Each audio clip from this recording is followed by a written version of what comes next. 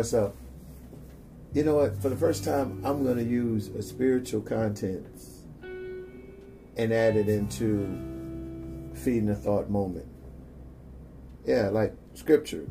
Not precise what scripture, but a story from the Bible, which talks about Hezekiah, who was a sick man, and a prophet came and told him that he was to die.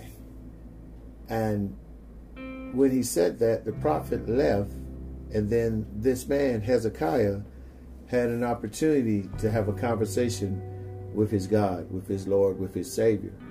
And during the conversation, he was reminding him of his current situation. He was reminding him all the great things there. He reminded him how he stood in the fire. He reminded him that he was worthy for greatness.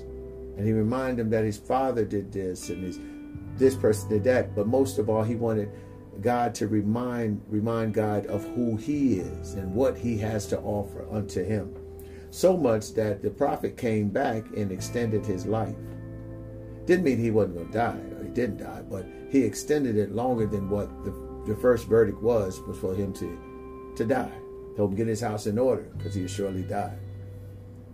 Now, why did I bring that up? I brought it up to tell you about looking at your life. Sometimes you have to encourage yourself. Sometimes you have to talk to yourself. And if you do have a spiritual relationship with your higher being, you should be able to have that conversation, reminding them of your greatness, of what you have done. And if you don't have one, remind yourself how good you are, why you are so valuable to this world, why are you so valuable in your job, in your business, and overall just to your family.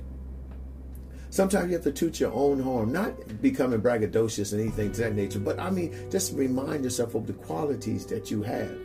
You have struggled all your life trying to set this image, set this goal, reach these expectations. And then sometimes you find yourself coming up a little short. Why? Because you change your views and you start having your view based off of other people's approval. You try to live up to other people's standards. You don't have to do that. Live up to your own. Work hard to be the best you that you can be. The problem is with Hezekiah, when the message came for him to leave, he was a sickly man, but yet he still felt that he had some more years to do some greater work. I believe you have plenty of years to do great work. But I think sometimes when the world begins to throw its curves at us, begin to take the air out of our sail, we start to lose our focus. We start losing our goals and our expectations that we have preset before ourselves to achieve. We start seeing it as hopeless. We start seeing that we're giving up, and we start questioning why we even go through what we're doing. And then, like some people say, spiritually, we begin to die in the natural.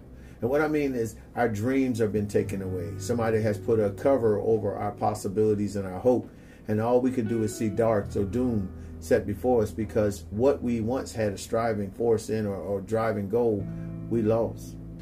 Yeah, somebody blew on us and our sails were just taken away. Now we're to the point where we don't even put the sail up. So no matter if the wind is blowing or there's a strong current, we are not even in the ship to get into the water. We're just looking at our boat and just being amazed that we have a boat. But we're too fearful to get out there and see what the waves can carry, see what the wind can do by letting up the sail. We have learned to adapt to the troubles or the problematic issues that come up in our life, and we lose focus. Yeah. So today, let's remind ourselves. Yeah, that scripture was pretty cool. How this man sat up there and he petitioned to God about making changes or remind him about the achievements. And it ended up working to be beneficial for him. Where's your cry out in the dark? Where is that push that you have to restore? Where is that hope that has to be regained? Why are you letting people blow your candle out? It's not your birthday. It's just another opportunity to do better. I want to encourage you today is stop sitting up here and setting your goals based off in other people's failures. Live your own goals.